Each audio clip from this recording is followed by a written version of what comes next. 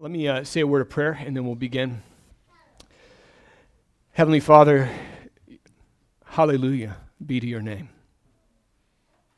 May the refrain of that song be the heartbeat of your people as we gather in worship tonight and tomorrow. May you be exalted and magnified in our pursuit of you. I pray that you would pour out your Spirit in this place, Father God, and especially commit your Spirit to me in these next few moments as we look at the Scriptures, Father God. Acknowledging and recognizing that I am just merely a weak man, and that if anything happens of eternal value, it happens because of your Holy Spirit. In our hearts, in our souls, doing the work that he does to bring us deeper into your embrace. I ask this in the name of Jesus Christ, amen. Come, everyone who thirsts, come to the waters. And he who has no money, come, buy and eat. Come, buy wine and milk without money and without price. Why do you spend your money for that which is not bread, and your labor for that which does not satisfy? Listen diligently to me and eat what is good, and delight yourself in rich food. Incline your ear and come to me. Hear that your soul may live. That is Isaiah 55, the first few verses of Isaiah 55. And the plea, I'm sure you all caught onto this, of Isaiah 55 is very simple. It is come. Come. If you're thirsty, if you're hungry, if you're poor, if you're broken, if you're sorrowful, if you're alone, the invitation is the same to every single human being who hears it. It's come. That's the message of the beginning of Isaiah 55. And these verses present the reality that there is something, this is amazing, that exists in the universe that is capable of satisfying the heart of man and fulfilling our soul's deepest longing. Something that we can come to, has no price, has no cost, yet it can give us what our souls truly need. Not just physical things like water, milk, wine, or even bread, but God says here, life. What we need. Come to me, he says, hear that your soul may live. That's the promise of Isaiah 55. Not just satisfaction in what is good, like rich food and rich drink, but this is a promise for the life of our souls. And it's a promise that isn't found in some physical object or some idea, some abstract concept. This is a promise that is found in a person. And we know that because Isaiah 55:3 says, come to me. The promise for our souls to live brings us to a person. And if you were with us last week, as we began our journey through John 6, you may have some kind of inkling who this person is. If you recall, last week we were looking at how Jesus fed 5,000 people at least, likely way more than that, and then he proceeds to walk across the Sea of Galilee during a windstorm to save his disciples, all of which shows us this, that in Christ, every need you and I have, every fulfillment that we seek in this life, every kind of satisfaction that our souls yearn for, even the ones we don't recognize or even understand or comprehend, all of those are found in Jesus Christ. That's what we saw in the opening verses of John 6. We saw an infinitely sufficient Savior who isn't just the provider of everything that we need, but he himself is our very provision. He is the sufficiency that all of our souls seek, and that's the very person that Isaiah 55 is talking about. God in Christ Jesus, our ultimate provision. No matter the circumstance, no matter the trial, no matter the tears that we are experiencing, Jesus is enough. And so if you have your Bibles, and I hope that you do, please take them and turn with me to John 6, verse 22. We're going to continue our journey through this amazing chapter, probably one of my favorite chapters in the Bible, to be perfectly honest. To get you up to speed before we read, Jesus has arrived with his disciples at the city of Capernaum. It's a coastal city on the west side of the Sea of Galilee. He's crossed the sea after doing this extraordinary miracle where he creates food out of nothing in front of thousands of people.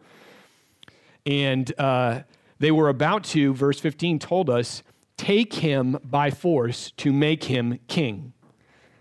But when that's about to happen, Jesus leaves. He just splits. And this passage we're about to read is really the aftermath of him leaving in response to their desire to take him and to make him their king. So we're going to pick up in verse 22. It says, on the next day, the crowd that remained on the other side of the sea saw that there had been only one boat there, and that Jesus had not entered the boat with his disciples, but that his disciples had gone away alone. Other boats from Tiberias came near the place where they had eaten the bread after the Lord had given thanks. So when the crowd saw that Jesus was not there, nor his disciples, they themselves got into the boats and went to Capernaum seeking Jesus. So they're seeking Jesus, which, I mean, on the surface, I hope you agree, sounds like a great idea.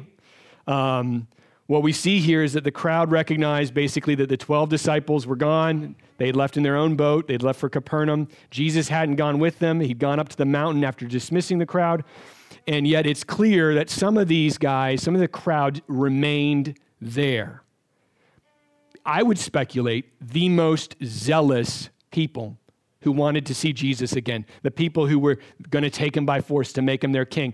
They remain there and they do the math. They're like, where did Jesus go? What happened to him? And so as boats from the coastal city of Tiberias show up at the shore, the crowd that remains there gets in the boats and they go to Capernaum seeking Jesus, which all feels very positive. This is the kind of language we want to see, people seeking Christ. But if you were here last week, you know that this kind of seeking isn't necessarily indicative of true, authentic, real, sincere seeking. This kind of seeking may well be insincere and futile, which we see in the next two verses. Look at verse 25. When they found Jesus on the other side of the sea, they said to him, Rabbi, when did you come here? Jesus answered them, truly, truly, I say to you, you are seeking me not because you saw signs, but because you ate your fill of the loaves.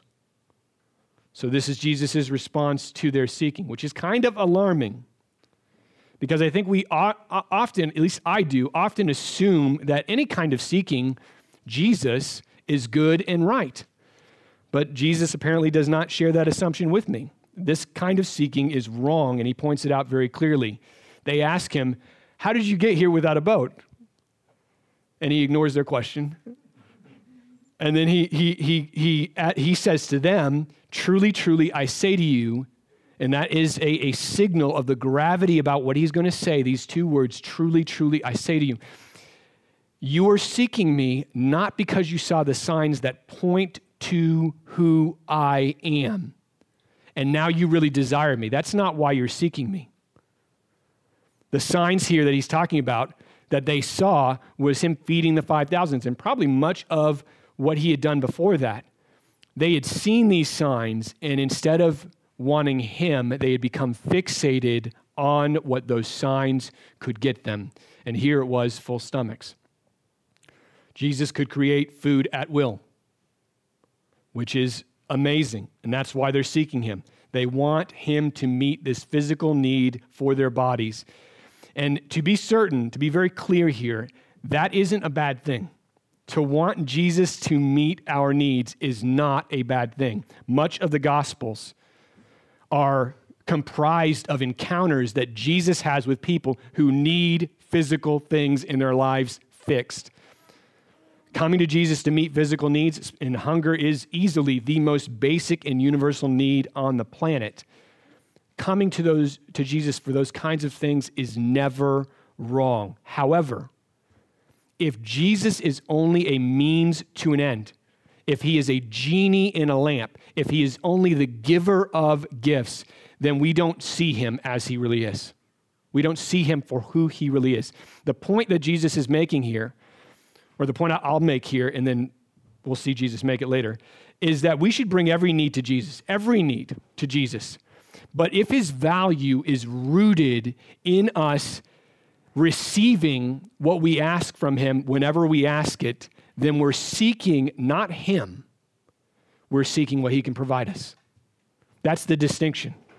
And this is a careful distinction.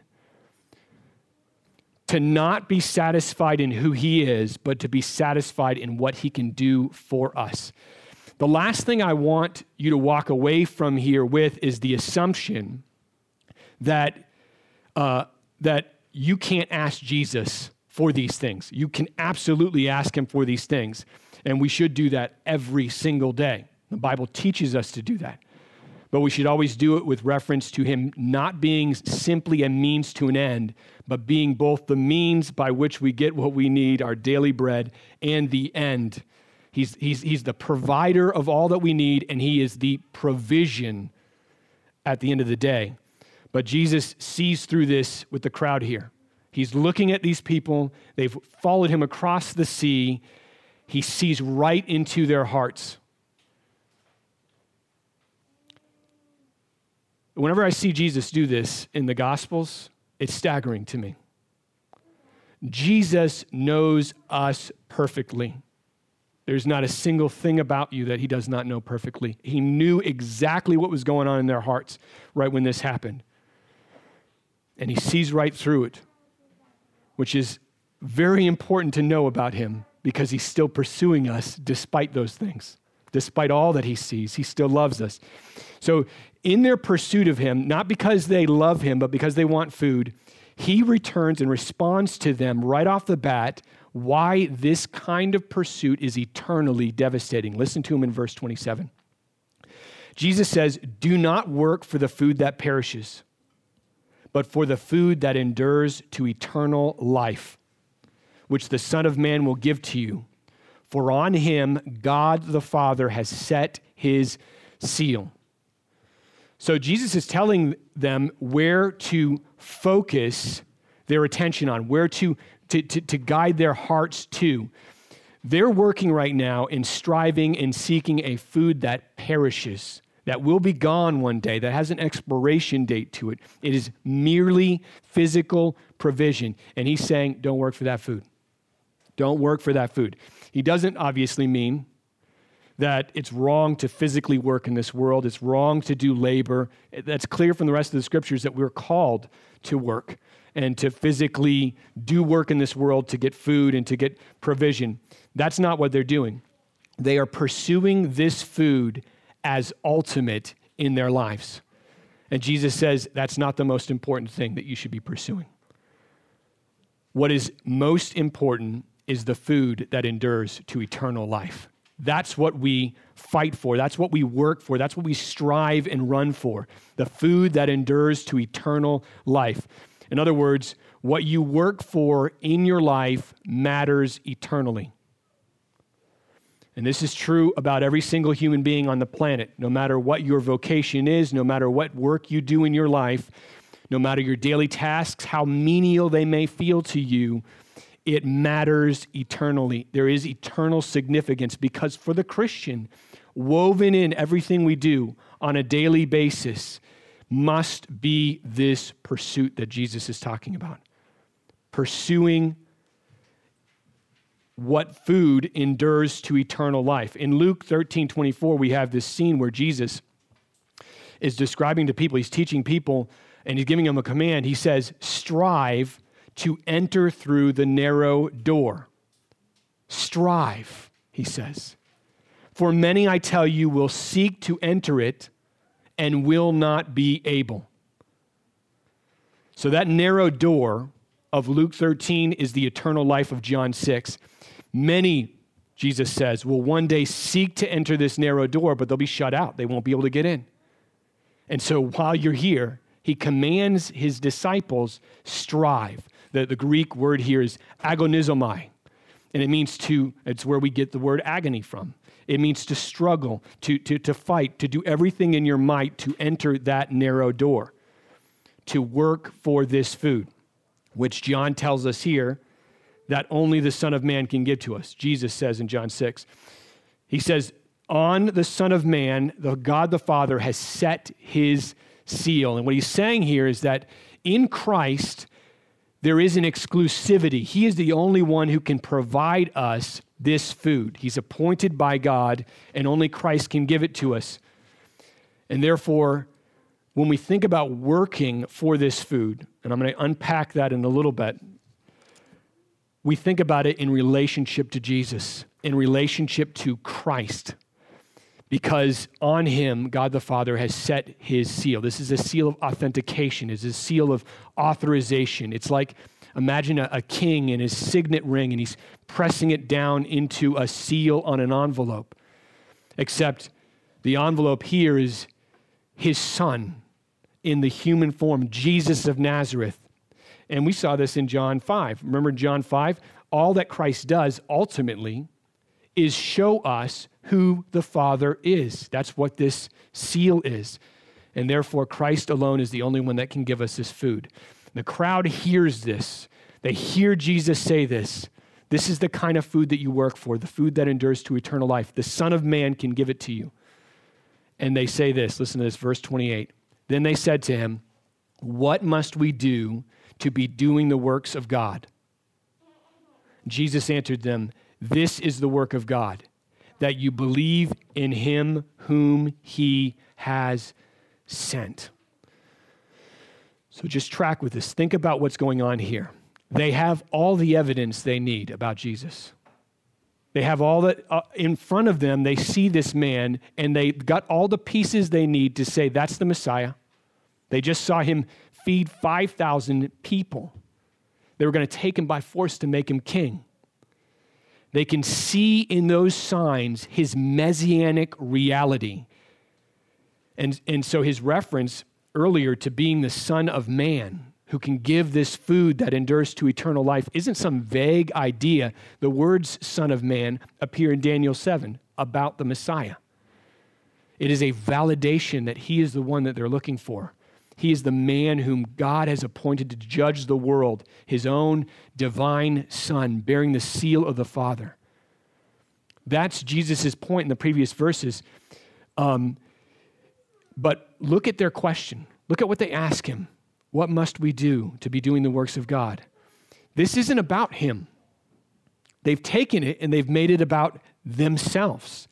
This isn't about Christ. This isn't about their glory. Think about this. Before them is standing the one for whom all things exist, and they're concerned about what is it exactly that we have to do to get this bread.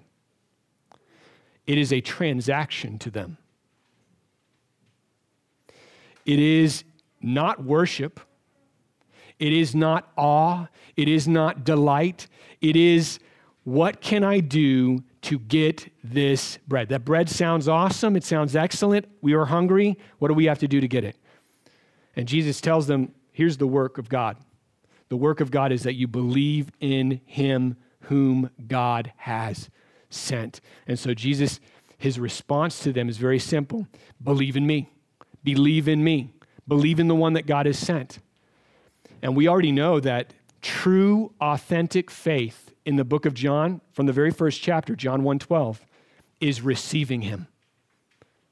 It's wanting him in your life. It's receiving and embracing him and his glory. That's what faith is. And Jesus is taking their attention. He's trying to redirect their focus from physical bread to his own reality. Don't be preoccupied with physical things. You're looking at me, God the Son. Don't be preoccupied with something even as essential as hunger, because you're looking at me. As much as you desire food right now, you should desire me even more. Receive me, he's saying. Believe in me. And of course, their response is going to be, absolutely, we will believe in you, Jesus, right? That is not their response at all. Look at verse 30. So they said to him, to Jesus, then what sign do you do that we may see and believe you? What work do you perform?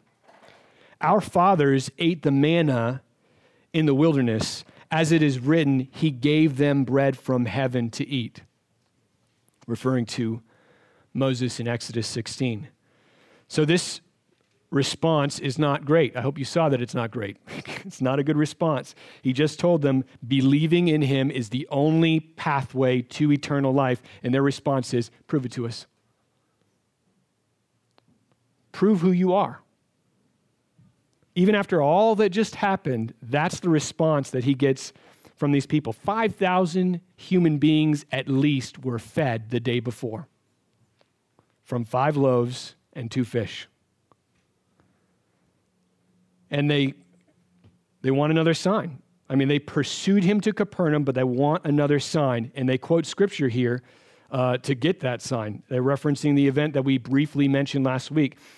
This scene in Exodus 16 where God provides manna from heaven for the people of Israel as they're moving through the wilderness from Elim to Mount Sinai. You can read about it in Exodus 16. It's an amazing text. And this event not only shows up in Exodus 16, but it is referenced and repeated throughout the Old Testament. We see it in Nehemiah 9, Psalm 78, Psalm 105, this constant reminder in the scriptures of what God did in this one moment in history where God graciously provided food from heaven. And they're saying, listen, Moses did this for us. If you're the true king, if you're the true Messiah, if you're really the Son of Man that you say you are, why don't you just prove it to us? Why don't you just do this, Jesus? And we'll believe you. We'll believe you. And I think like us looking at it 2,000 years later, look at this and we think it's foolish given that, I mean, they just seen him with their own eyes do this miracle on the mountain. Why do they need another sign? But keep in mind that Jesus isn't what they're seeking ultimately. They want bread. You're not seeking me because you saw the signs. You're seeking me because you were filled with the loaves. You want more food. They don't need more evidence about who Jesus is. They have plenty of evidence. The fact of the matter is that they're not here for Jesus. They're here for his stuff. And this is raw human nature. And what I do when I get to a text like this is I turn it to face me. And I ask myself, is this the same way that I treat Jesus sometimes? Even a believer who trusts him and who loves him. And I think about it. I mean, maybe in a season of trial, we're desperately pursuing him. You've all been through difficult situations in the past. You know how this works. We're in prayer all the time. We're, Jesus, help me. Jesus, help me. It's all about him during that season. The trial passes, and it's back to Netflix. It's back to mindless recreation, some game. We got what we need. Jesus, thank you very much. Stand to the side. We're going to enjoy life. We'll downshift to what is comparatively a Christless existence. And this, to be sure, recreation is not a bad thing. Recreation is a gift from God. And we are called to rest and to have ease in certain seasons. But that's not what this is. His point, the point here is, in a lot of ways, we are just like this people. In a lot of ways, we will focus on Christ when we need something from him, when we have a crisis, but as soon as it's gone, we're going to push him to the side. Don't need you anymore. And I think oftentimes we wonder, like, why is the Christian life so filled with suffering? Like, why do we suffer so much in the Christian life? Why does Scripture paint this picture of Christianity as being a struggle so much? And the bottom line is, he loves us. That's why there's suffering in our lives. He loves us, and it is more vital for our souls to see him, even if it's through tears and trauma, than it is for us to be blind to him and just coast in ease. That's hard for us to hear. It's hard for Americans to hear. That sometimes suffering is an act of love from God. For his children, it always is. So this is the same basis that their question comes on. Meet our needs and we'll believe you, Jesus. And Jesus responds with a corrective adjustment in verse 32. Look at what he says here. Jesus then said to them, truly, truly, I say to you, it was not Moses who gave you the bread from heaven, but my Father gives you the true bread from heaven. For the bread of God is he who comes down from heaven and gives life to the world.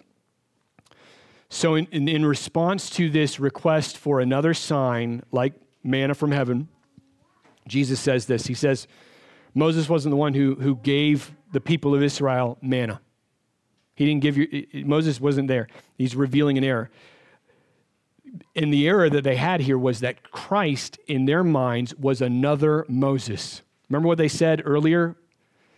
This is indeed the prophet who's come into this world. Moses was the one who foretold a prophet who would be just like them. So they're thinking, Jesus, you're just another Moses. That's why they asked for a sign. Their idea of who Christ is doesn't evoke in them worship or love or affection. It only evokes a desire for them to be fed, for him to give them what he can give them, which is why Jesus, this is amazing. His response here is amazing. He shifts gears in the middle of his response. Notice how he begins this sentence with this correction. He says, it wasn't Moses who gave your fathers bread in the wilderness. Moses didn't do that. And then he doesn't go where you think he's going to go. You think he's going to say, God gave the Israelites bread. He doesn't. He transitions and says, but my Father gives you the true bread from heaven. He leaves Exodus 16 in the dust and he brings it right into now. This is about you. This is about right now. He corrects their misunderstanding and their misappropriation of Scripture, and he brings them into the reality that's facing them right now. When God gave the bread in Exodus 16, it was only a sign for what's going on right here, Jesus says. The person standing in front of you right now. And so Jesus is drawing their eyes from hundreds of years later to the true bread, the bread of God who is staring them in the face, but they don't see it. They don't see him for who he is, which is why they respond in verse 34 with this. They said to him, Sir, give us this bread always. And so again, they're thinking in terms of bread that can make their stomachs full just like Moses had, but that's not what they need most. What these people need most is Isaiah 55. The passage we read at the very beginning. Incline your ear, come to me, hear that your soul may live.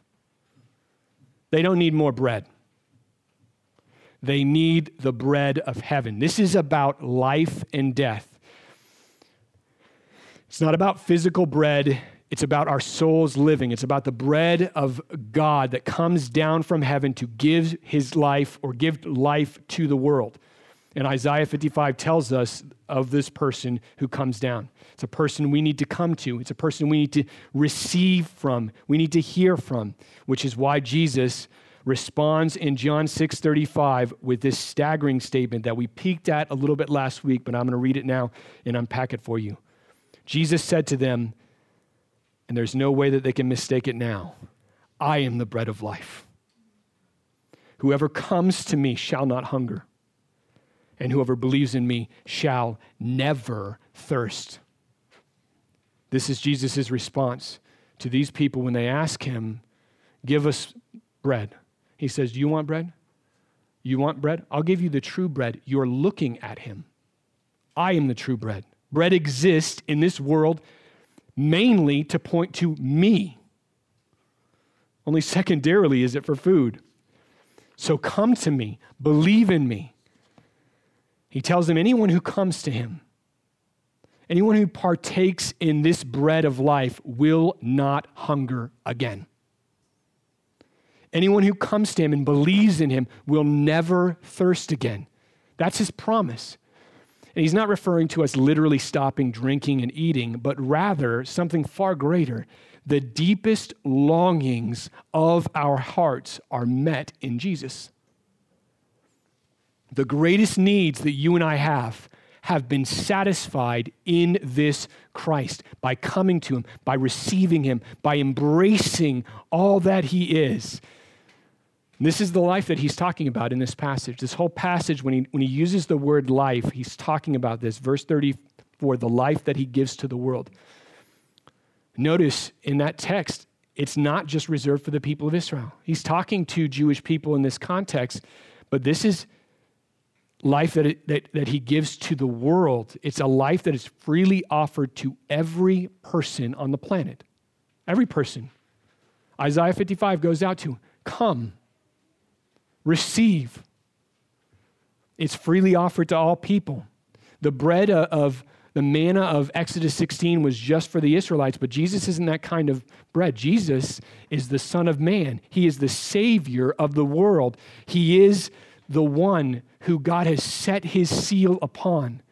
And Jesus is saying that the divine provision of manna that allowed Israel to survive 40 years in the wilderness pointed to what God would do through him, through Christ, the bread of life, so that you and I, 2,000 years later, can survive forever, eternally. That's the whole reason for that scene in Exodus 16. And this is the heart of the entire encounter. It's focused on the eternal life that we have in Christ. And a few verses later, in verse 47, we'll cover what comes in between next week and the weeks that follow, but God willing. But I want to look at this, what he says in verse 47 follows, because he removes all ambiguity on everything he's just said. He lays it out so clearly that it is unavoidable to see. He says, truly, truly, I say to you, whoever believes has eternal life. I am the bread of life. Your fathers ate manna in the wilderness and they died. This is the bread that comes down from heaven so that one may eat of it and not die. I am the living bread that came down from heaven. If anyone eats of this bread, he will live forever. And the bread that I will give for the life of the world is my flesh. Jesus is saying to them, I'm the bread of life who's come down from heaven. I'm not like the manna your fathers ate. They died. They died. To eat of the bread that I'm talking about is to live forever. It is to possess eternal life. And so in this text, he is weaving together these two realities, believing and eating. They're not separate things. They're the same thing. They're the same thing in this. He says, whoever believes has eternal life. And so the reality he's creating here with this word picture is that the act of eating true bread from heaven is the act of believing him. It's the act of receiving him, treasuring him, holding him fast, taking him into our souls as good food. And to be clear, like we saw earlier, this is not receiving him on our own terms, just how we would like Jesus to be. This is receiving him for who he truly is. That's what it means to eat this bread.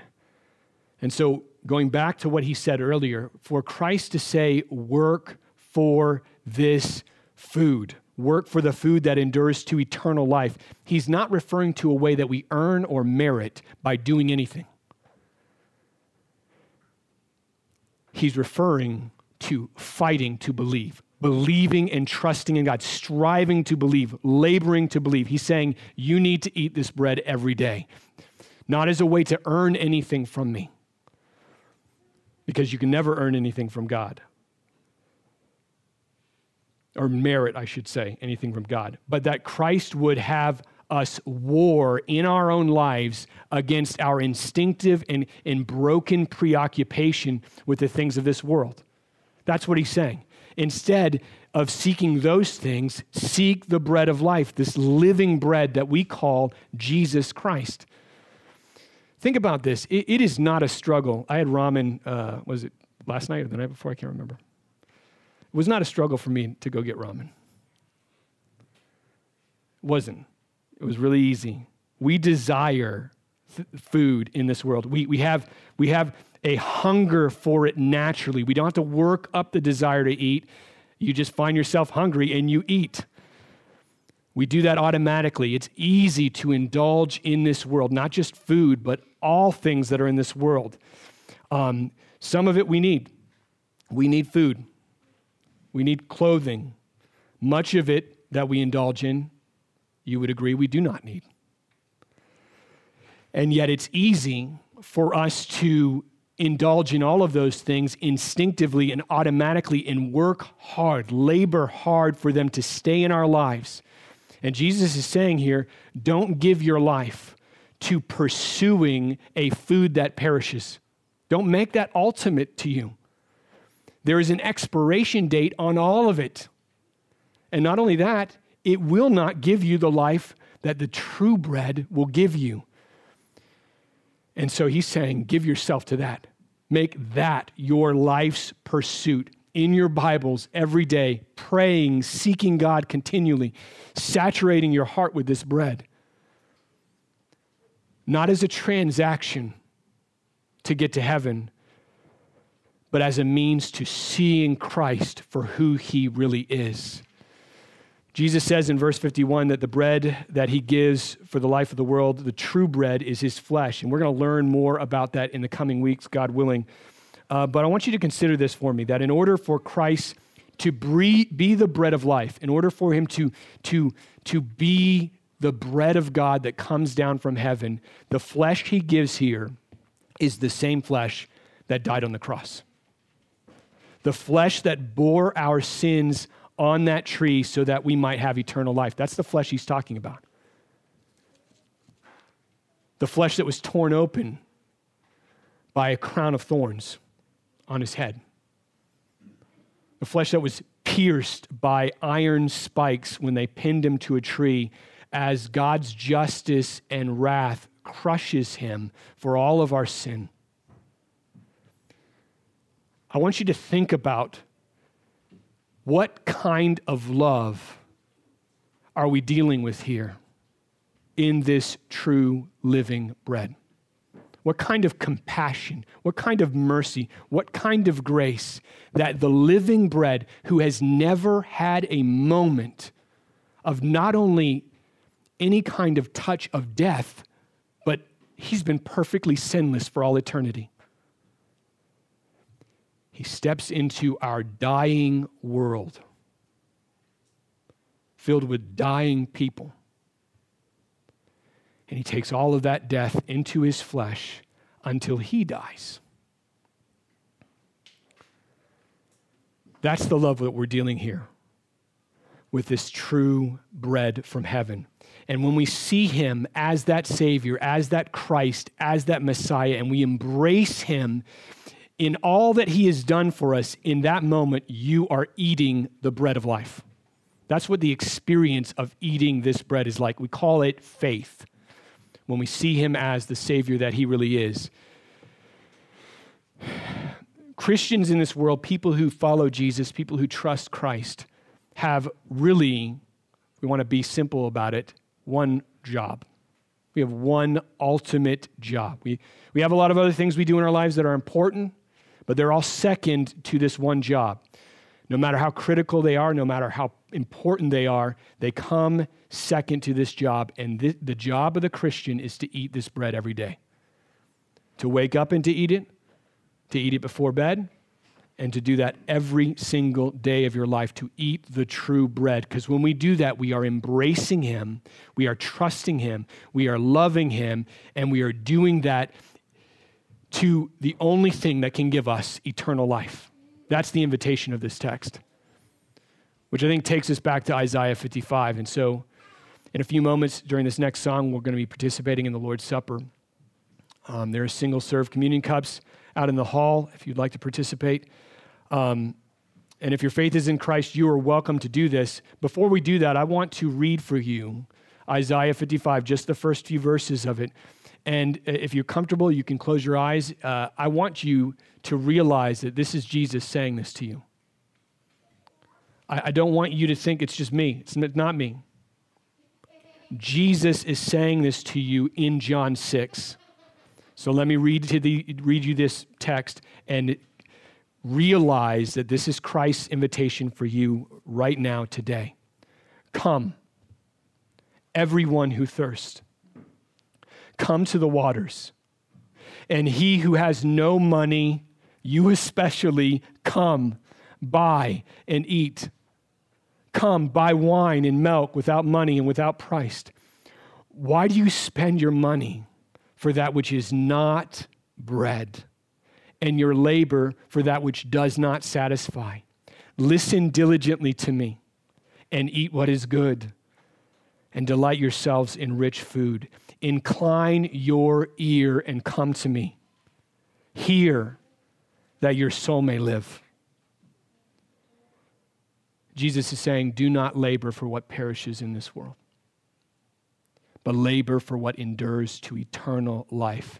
And I know we use the words eternal life a lot. We should be using it in church. It's real.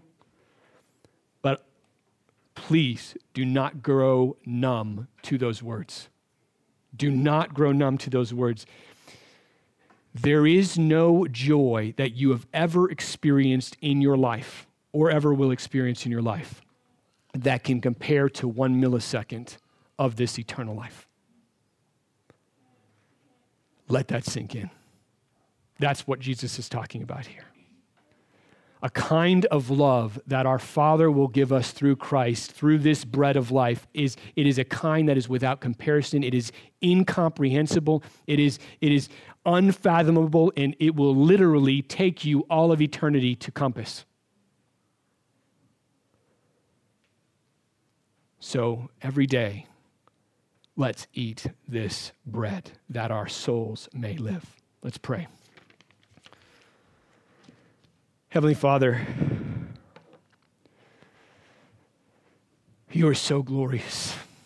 And the depth that is just in this single chapter, John 6, is mind-boggling to me. And I pray that in the time that we have here, Father God, that you would bring us all the way to the bottom of its glories, that we would see all of it. And I ask right now for your grace, because I know that this is not anything that we can do on our own ability, on our own strength. I ask for your grace through your Holy Spirit to come and to work in us in such a way that we long for this food, the true bread from heaven, more than we long for anything else in this world. That he becomes our joy. He becomes the focal point of our lives, and that we are willing to sacrifice and part with anything in our lives that would keep us from coming to him and receiving him for who he is. As we sing and worship, as we participate in communion, Father, I ask that the reality of Christ, that he is with us in this room, that the living bread from heaven is here, and we can come to him and receive him in faith, that reality would be felt by every person in this gathering and gathered tomorrow, Father. I ask this in the name of Jesus Christ. Amen.